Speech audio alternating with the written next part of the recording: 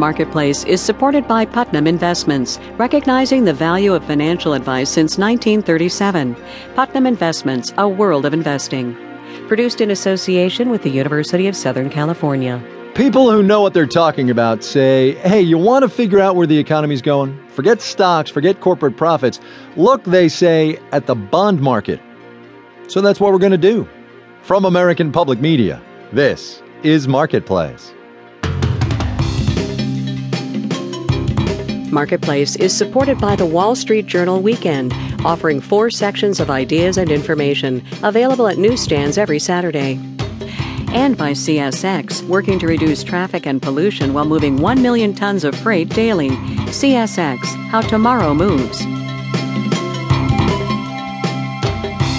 From the Frank Stanton Studios in Los Angeles, I'm Ryssdal. Good to have you here on this Tuesday, everybody. It's the 26th of October today. And hey, here's an interesting investment idea. Pay the government to hold your money. For the first time yesterday, the Treasury Department sold inflation-protected bonds at what's called a negative yield. Buyers lined up to lend the government money and then paid for the privilege. The bond market matters because it can help you figure out the future direction of all kinds of things. Economic growth, interest rates, consumer prices, the whole shebang. And so the success of this week's Treasury auction is kind of a bet that the Federal Reserve's latest plan to juice the economy and drive up inflation just might work. Marketplace's Mitchell Hartman reports.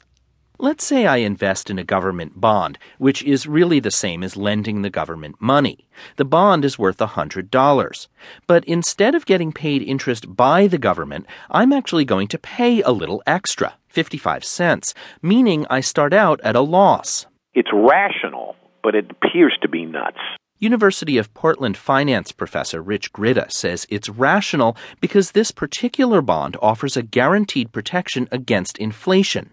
Dan Greenhouse at institutional trading firm Miller Tabak explains if inflation goes up, the value of the bond goes up too. Even if you overpaid in the immediate, a sufficient enough rise in prices will compensate you for whatever overpayment you had in the short term. And Greenhouse says the fact that investors snapped up these inflation-protected bonds means they're betting prices will rise eventually, which in turn means they believe the Federal Reserve will succeed in reversing the stagnation in consumer prices we've seen in the recession.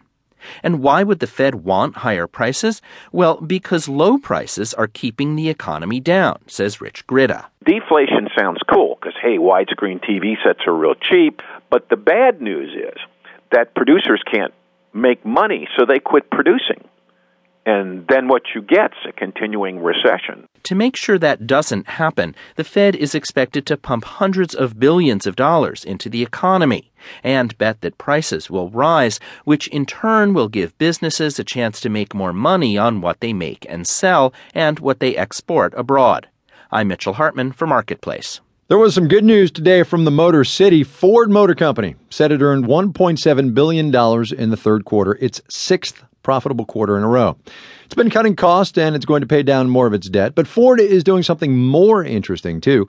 Building cars and trucks that drivers actually want to buy.